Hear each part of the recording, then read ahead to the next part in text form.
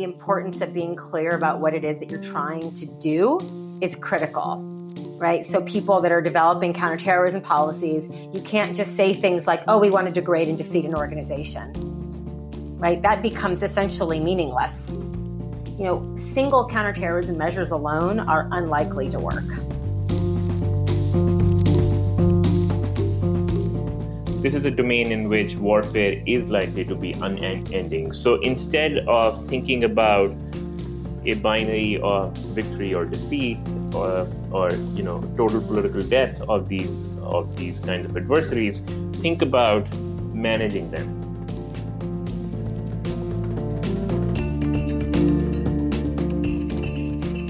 Welcome back to the Irregular Warfare Podcast. In this episode, we will explore counterterrorism policies and strategies over the past 19 years. We also welcome another teammate to the podcast, Shauna Sinnott. Thanks, Nick. So today we tackle the question, how should we be thinking about leadership targeting as a means of counterterrorism effectiveness? And we'll then look to see if there are any lessons we can draw from leadership targeting in the global war on terror to influence and shape future counterterrorism policies. Doctors Jenna Jordan and Esfandiar Mir will help us dig into the implications of policies that lead to the strikes such as the 2006 Zarqawi operation. 6:15 Baghdad time, Special Operation Forces, acting on tips and intelligence from Iraqis, confirms Zarqawi's location and delivered justice to the most wanted terrorist in Iraq. Zarqawi was the operational commander of the terrorist movement in Iraq.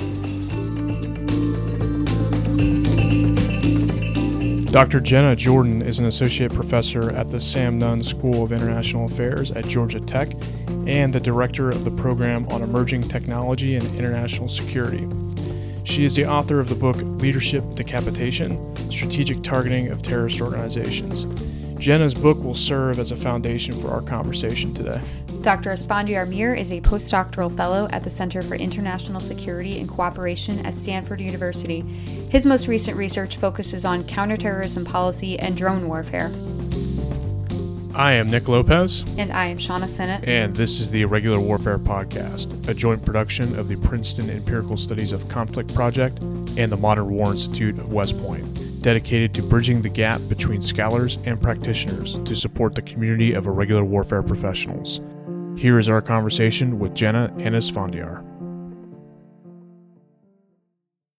Dr. Jenna Jordan and Dr. Esfandiar Mir, we appreciate you both joining us today. It'd be great to dive right in and start off with Esfandiar. Can you tell us about your research and what motivated you to study counterterrorism? Nick, Shauna, thanks so much for having me today. Really excited to be here and to be in conversation with Dr. Jenna Jordan. So for the last many years, I've been working on U.S. counterterrorism operations using air power, surveillance technologies, special operators, local allies, or a combination thereof in safe havens and weak states. And the main motivation for this research agenda when I started working in it was that many analysts, practitioners, scholars were deeply skeptical of this form of warfare, arguing that these kinds of campaigns provide short-term gains at best or more likely tend to be counterproductive. And indeed, it was a major debate during the Obama years on which even key national security principles clashed openly.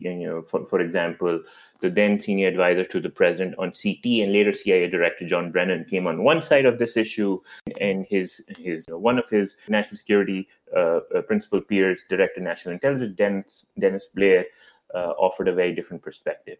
And then this question came up again during the counter-ISIS campaign when the efficacy of a hard-charging counterterrorism campaign was put on the table. So when I was starting out grad school, I was very intrigued by this debate, wanted to understand it better and inform it with high-fidelity data. So over the last 5 years, my research has tried to empirically and theoretically understand both the causes and consequences of US CT warfare in theaters such as Pakistan, Yemen, and Somalia. And I also have some ongoing work on US missions in Iraq and Afghanistan. And across this research agenda, the key outcome or benchmark I try to evaluate is the benchmark that the US government has set out for itself, which is meaningful disruption and degradation of targeted organizations. And Esfandiar, you focus specifically on drones, which many would characterize as very symbolic of counterterrorism initiatives in the post 9/11 era. What drew you to specifically evaluate this tool? Sure. So drones at one point in time was the preferred mode of warfare, given that the United States government was facing threats from various places where it could not deploy forces on the ground. And that this form of warfare started in Pakistan, but then was adopted in Somalia and Yemen during the Obama years. And given the salience of these campaigns, given the fact that the one of the main reasons the U.S. government was interested in this kind of campaigning was to mitigate the threat of international terrorism from these places, and how drones were seen as an antidote to the problem of deploying forces. I thought this was a really important question, and we needed to sort of understand in what respects drones were unique or not. That's great, Esfandiar. Thanks for that. And we will come back to your findings a little bit later on.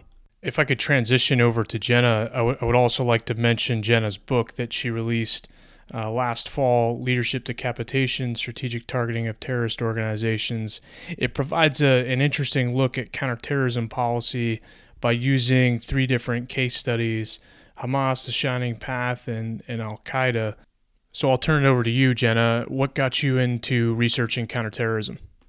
So I started grad school a long time ago, and actually I started right after 9/11, so just a couple weeks later. And I took a class on terrorism with Dr. Bob Pape. And it was fascinating. And I found it really interesting because so much of the literature in international relations was focused on states, right, interstate relationships. And all of a sudden, the framework for thinking about the world fundamentally changed because you all of a sudden had a non-state actor that had a huge influence in the foreign policy, not just of the US, but like of countries globally. And so I felt at that point that there was this emerging literature in the field of terrorism, but there was still a lot of space and there was a lot of work that needed to be done. And theoretically, I felt like there was a lot of interesting opportunities for thinking about non-state actors within the context of international politics. So that was how I got into it. I think part of it was timing and part of it was just general interest in non-state actors. So I was really interested in this question of leadership targeting, right? When thinking about counterterrorism, like Esfandiar, I was really interested in counterterrorism policy kind of specifically, rather than thinking about motivational factors, right? Why do terrorists do what they do? Which of course is part of that question. Sure. But I was really interested in it from a policy perspective. Like why do states make the choices that they make about counterterrorism policies, and what are the impacts of those policies? Do they work? Do they not work? And why? What explains the resilience of organizations? So what I ended up doing was coming at it from an organizational perspective and saying, what makes a particular group more or less likely to suffer at the hands of particular counterterrorism policies? So I decided to focus on this one policy of leadership targeting because at the time, this was seen as like a kind of silver bullet, right? Like if we kill the leader or arrest the leader, the organization is not going to be able to function. And so I wanted to understand whether that was in fact the case. The different cases that you took a look at, what organizations stood out in terms of resilience and why? Yeah. So basically what I did was I started collecting data, and I, including, going through 2016, I've looked at close to 1,400 cases of leadership targeting.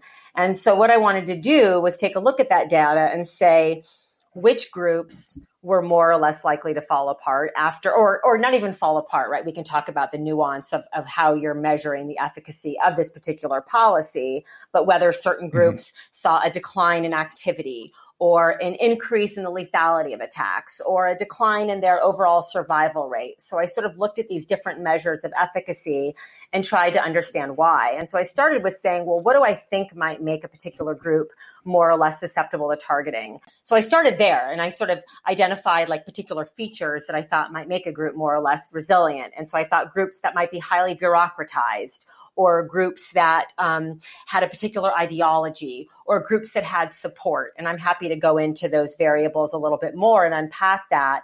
But I sort of started there and thought, okay, let's think about these particular characteristics. So I looked at things like a group's age and a group's size and their organizational type and different features of the instance of decapitation itself. I looked at other variables as well, like the regime type of the country in which the attack occurred, GDP, things like that as kind of control variables to sort of, get at it a different way. But what I basically found was that, the largest groups, the oldest groups that were separatist, groups that were religious, tended to be harder to destabilize when their leaders were both arrested and killed. And I found actually not much difference between looking at whether or not a leader is arrested or killed doesn't have that much of a difference, but it's really these organizational variables. So, groups like Al-Qaeda, right, have turned out to be remarkably resilient.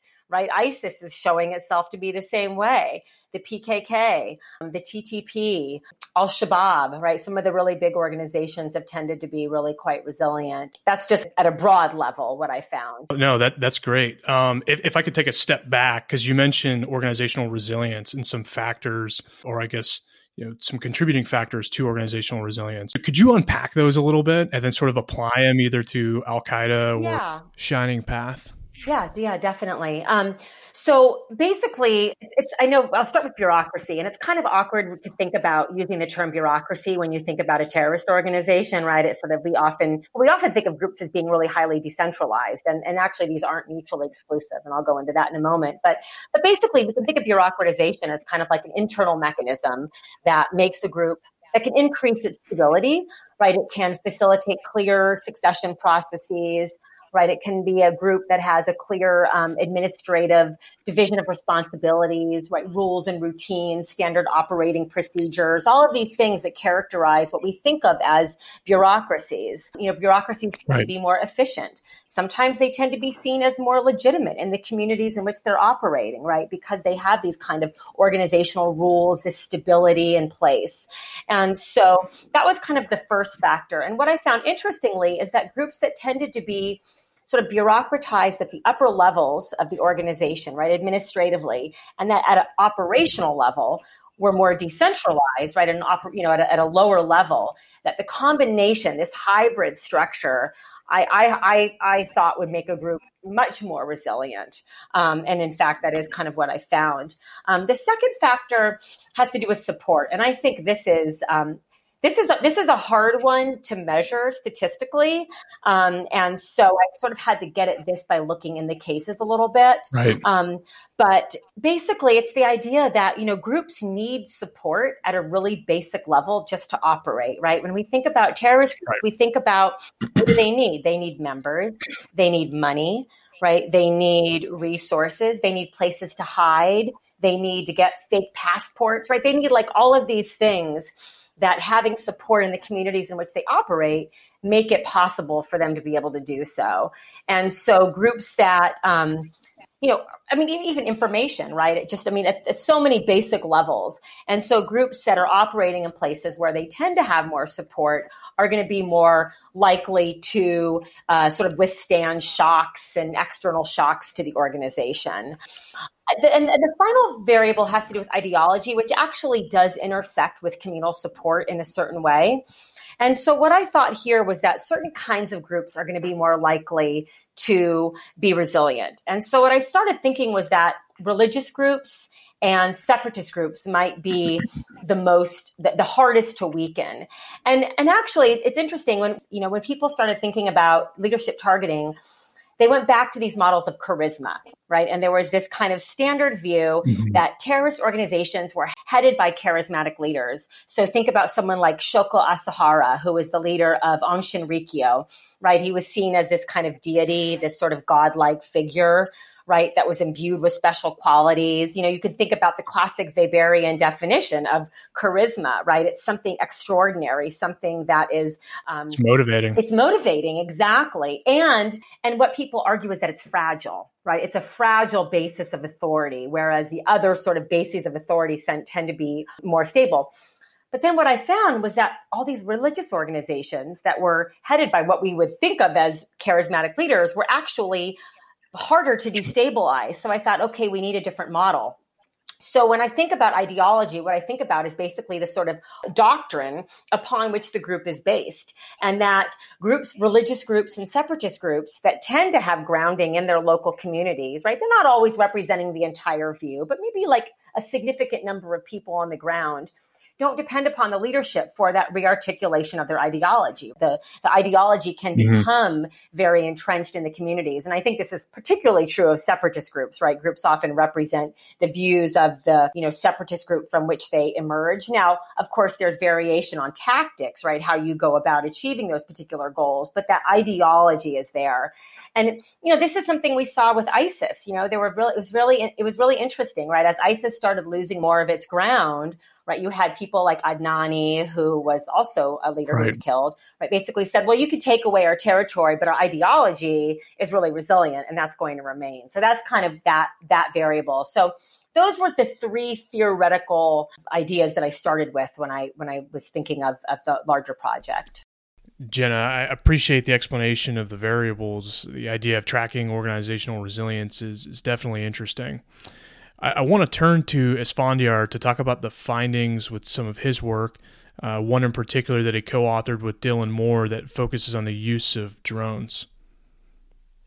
Sure. So let me first sort of highlight the broad set of takeaways from that particular paper that I authored with my University of Michigan colleague Dylan Moore, as well as a separate paper which is related to the stream of work on the U.S. drone war in Pakistan. And what I find across these two papers is that contrary to widespread skepticism spanning over multiple years, the U.S. counterterrorism operation in Pakistan was very effective in degrading the targeted groups, as well as preventing their recovery for a long period of time. Certainly not permanently, but it was sufficiently long.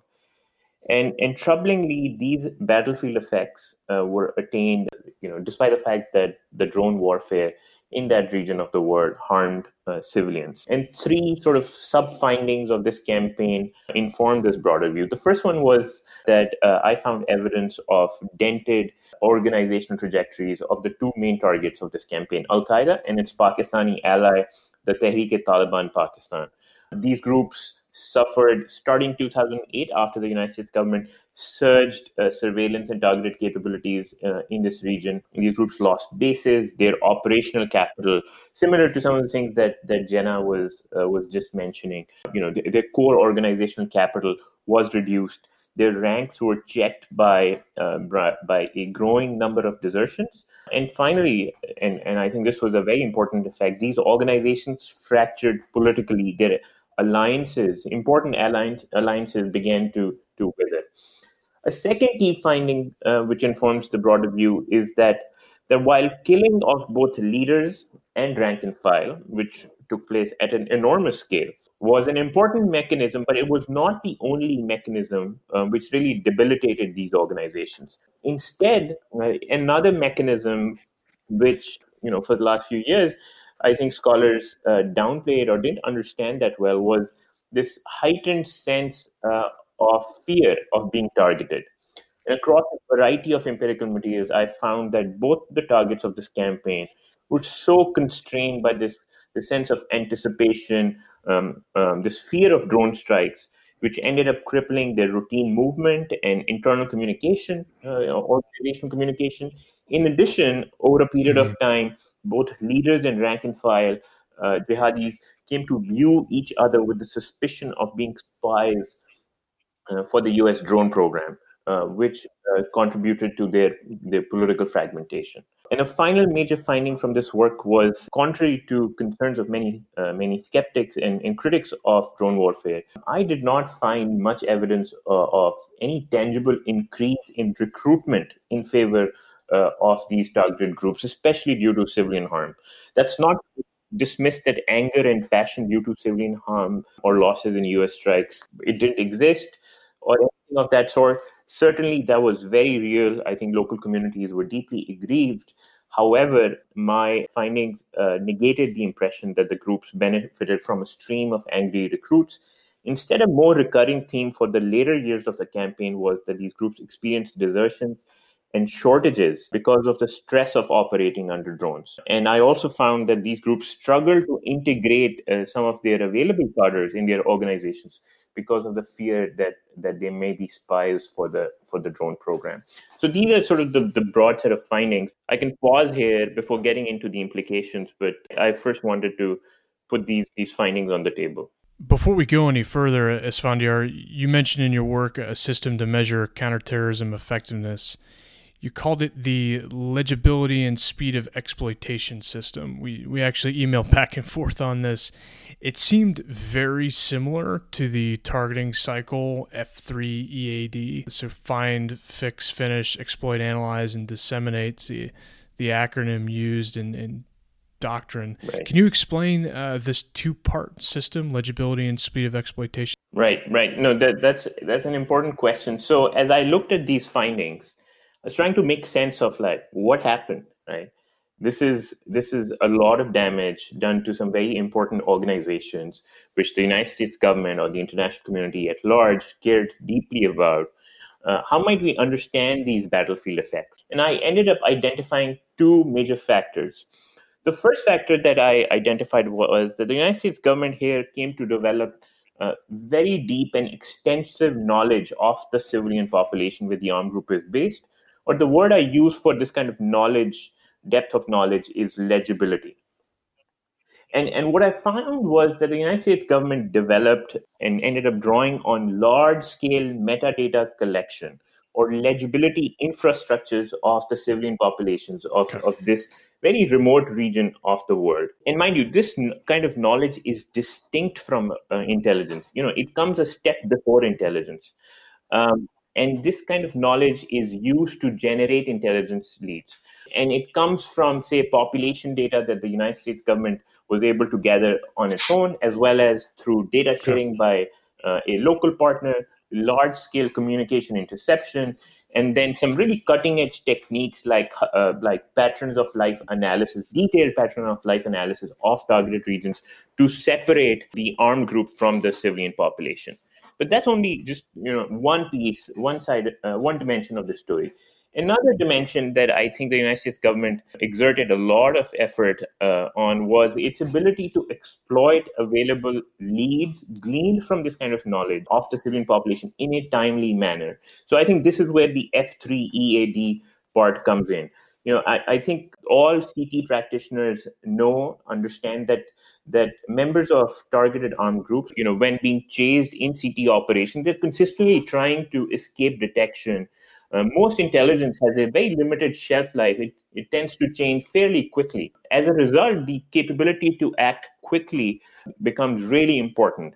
And this requires some really unique bureaucratic capacity to process intelligence. You require very sophisticated form of analysis.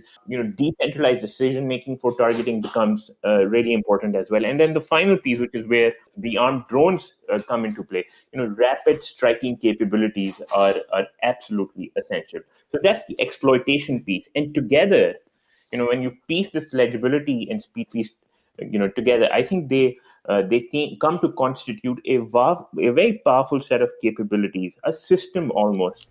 So in terms of applicability, does your model make sense both in situations where drones are being used unilaterally and where they're used in conjunction with forces on the ground and other counterterrorism tools? So the United States government certainly has developed the capability to has acquired modes of deploying this capability in a unilateral fashion, as in Pakistan, Yemen, Somalia. Over a period of time, there's been a surge in these kinds of capabilities. You see deployments in parts of the Middle East, Africa, which are geared towards unilateral deployments. But then if you look at surge era Iraq, again, you see strong shades of this particular system. And there, the way the system is deployed or the kind of resources that are mobilized or some of the tactics that are adopted, those tend to be systematically different.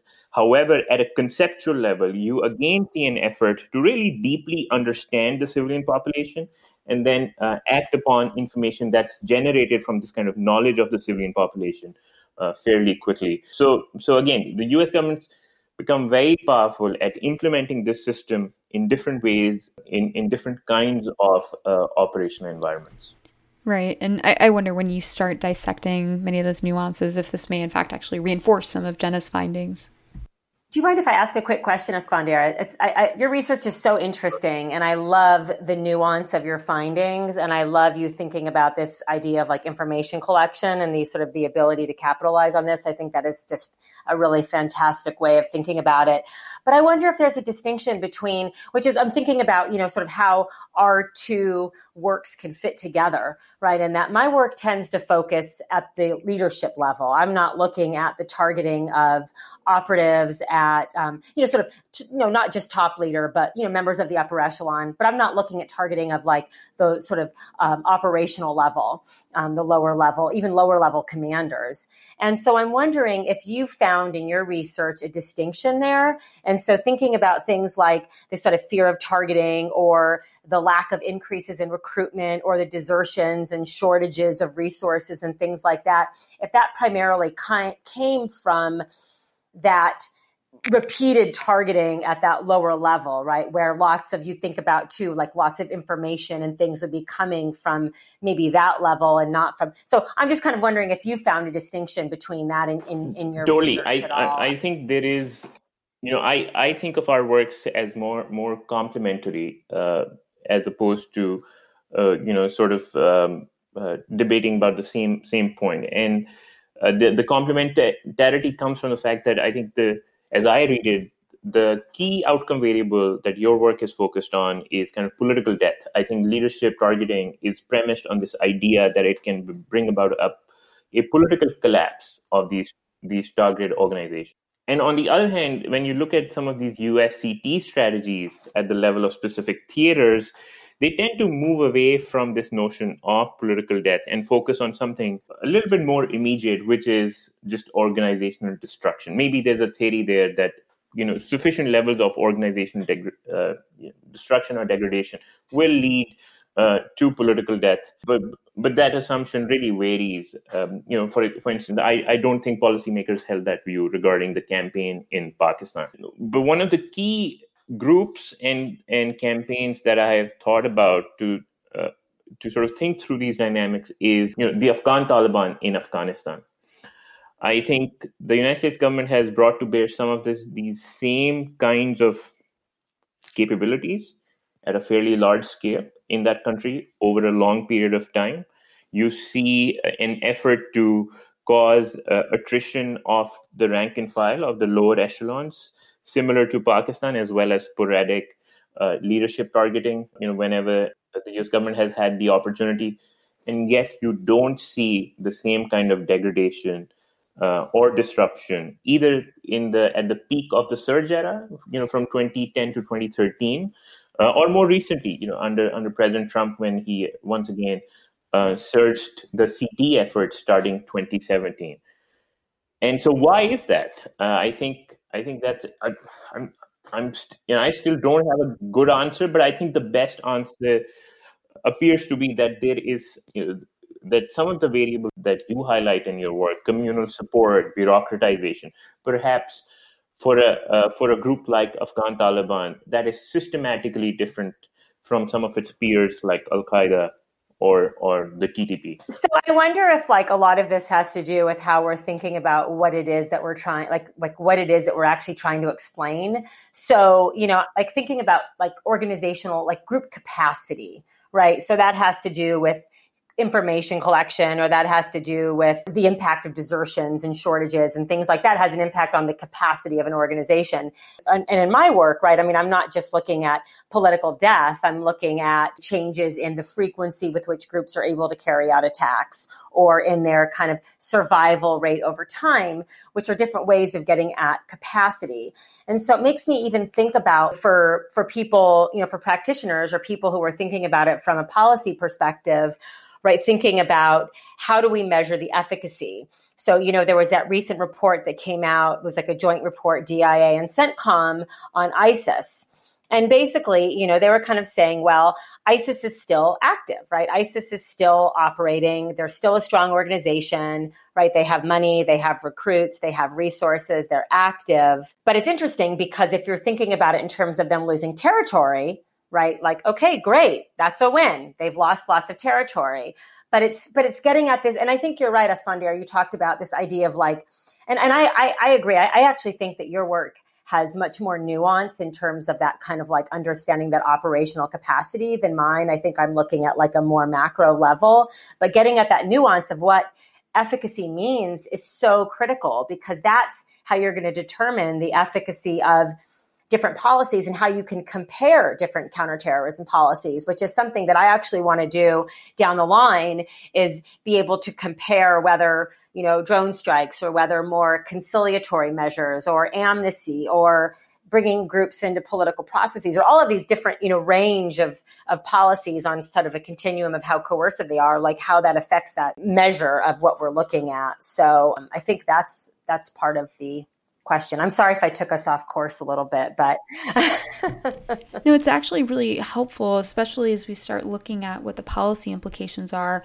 because, we just discussed what efficacy looks like, but your research looks more at what the consequences could be, what the adverse effects are of leadership targeting. Yeah. So, one thing I actually wanted to go back to Asfandir was saying at the very beginning of our discussion, people often talk about as like the adverse, outcomes of drone strikes, right? People talk about, they're more likely to cause recruitment or, increase kind of maybe sympathy or, for the movement, things like that. And it's really interesting that you don't find that to be the case. And I think that's really instructive because that was a big debate, right? There were people that were just sort of like looking at it very anecdotally and kind of trying to understand whether that was something there. So that actually is something that I've thought about in this work is does leadership targeting have that kind of effect, right? Does it cause groups to get more recruits or have more sympathy for the organization? And I think there is something different when you're looking at the targeting of leaders versus thinking about, sort of drone strikes more broadly, which can impact all levels of the organization.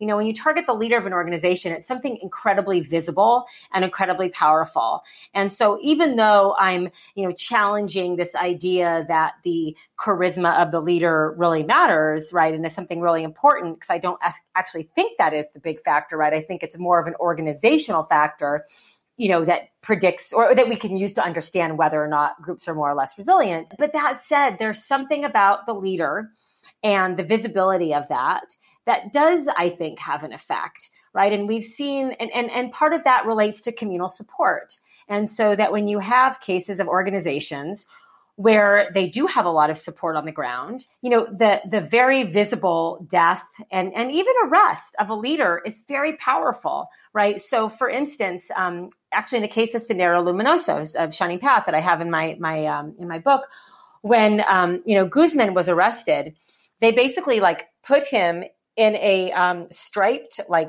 prison attire or whatever, in a tiger cage, and like widely broadcasted this. And this was actually like a very powerful thing. Now, he called upon his followers to like lay down their arms and stop their, at some point, but that was a very powerful image. And so, and I think that can have this kind of effect that it can generate sympathy for a particular group. We saw this a lot in the Israeli case, right? When there's high-level leaders that are killed, you often see like really dramatic instances of suicide attacks just in the aftermath. And they'll say, this attack is to avenge the death of a particular leader. So I think those counterproductive consequences are really important. So just a note for policymakers, what should they be thinking about when they're looking at CT policy moving forward? Looking at just organizational activity is like a really important variable, right? And if you see an increase in activity in the aftermath of leaders being killed, to me that signals maybe this isn't the best strategy, right? Maybe, something that increases a group's activity, that increases a group's sympathy, that increases sympathy for an organization, perhaps this isn't the best. And so that's why I really want to start looking at different counterterrorism policies in a comparative framework to see maybe more conciliatory measures are more effective, right? Maybe things that are less kinetic, for lack of a better word here, are more effective. And so, there haven't been a lot of studies that have compared the efficacy of these different measures. And so I think that's a really important next step for people as you start thinking about how to formulate policy. No, I just wanted to sort of second the importance of that point by Jenna. It's a really great point, specifically because I think if you look at the campaigns of the past, especially the ones that I've looked at, where the U.S. government's going after all identifiable leaders and then all other identifiable members of the organization at a large scale, at an industrial scale. These campaigns took place in a certain political environment when counterterrorism was extremely salient, when the United States government was ready to, push all kinds of resources towards these campaigns. And I think going forward, you're going to not have these kinds of resources available, at least at that scale, which limits the U.S. government's ability to manage the fallout of these kind of counterproductive effects of, say, leadership targeting, as might have been managed in the case of Al-Qaeda Central's leadership targeting. So paying a lot more attention to these counterproductive effects on the battlefield, I think, is going to be even more important, and trying to tailor strategies in the face of resource constraints when you're trying to not destabilize a local partner state in some of these regions, as well as ensure your own security. I think that's going to be both hard and important, especially in an era of great power competition, right? Resources moving forward are going to be tough. There's competing requirements. Yep. So if you've picked something up from your research that you would want to share with practitioners, what would it be? Right. So if I could provide some advice. And mind you, I'm firmly of the view that in this domain, the tactical and strategic level really bleed into each other. And there's sort of, unlike conventional warfare or even more latest versions of hybrid warfare that are now being say taught at NTC, I think that in this domain, the two really come together. And what I see, operators struggling with is the fact that they, despite 2 decades of this kind of warfare, they're still not reconciling with the fact that victory is not sort of possible, or perhaps even the goal, right? I think, given the kind of efforts many have made, they wonder, like, why is this kind of warfare still ongoing?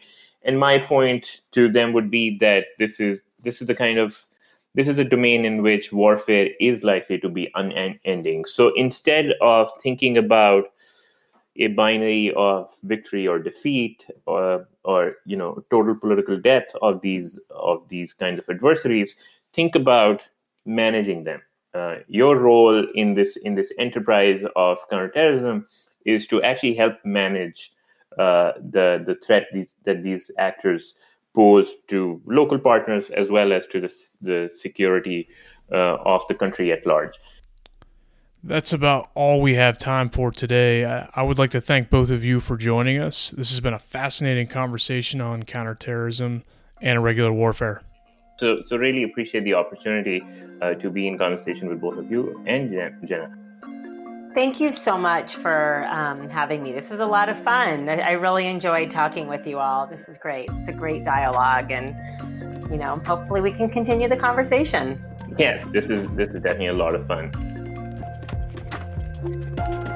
We will have episodes coming out every other week.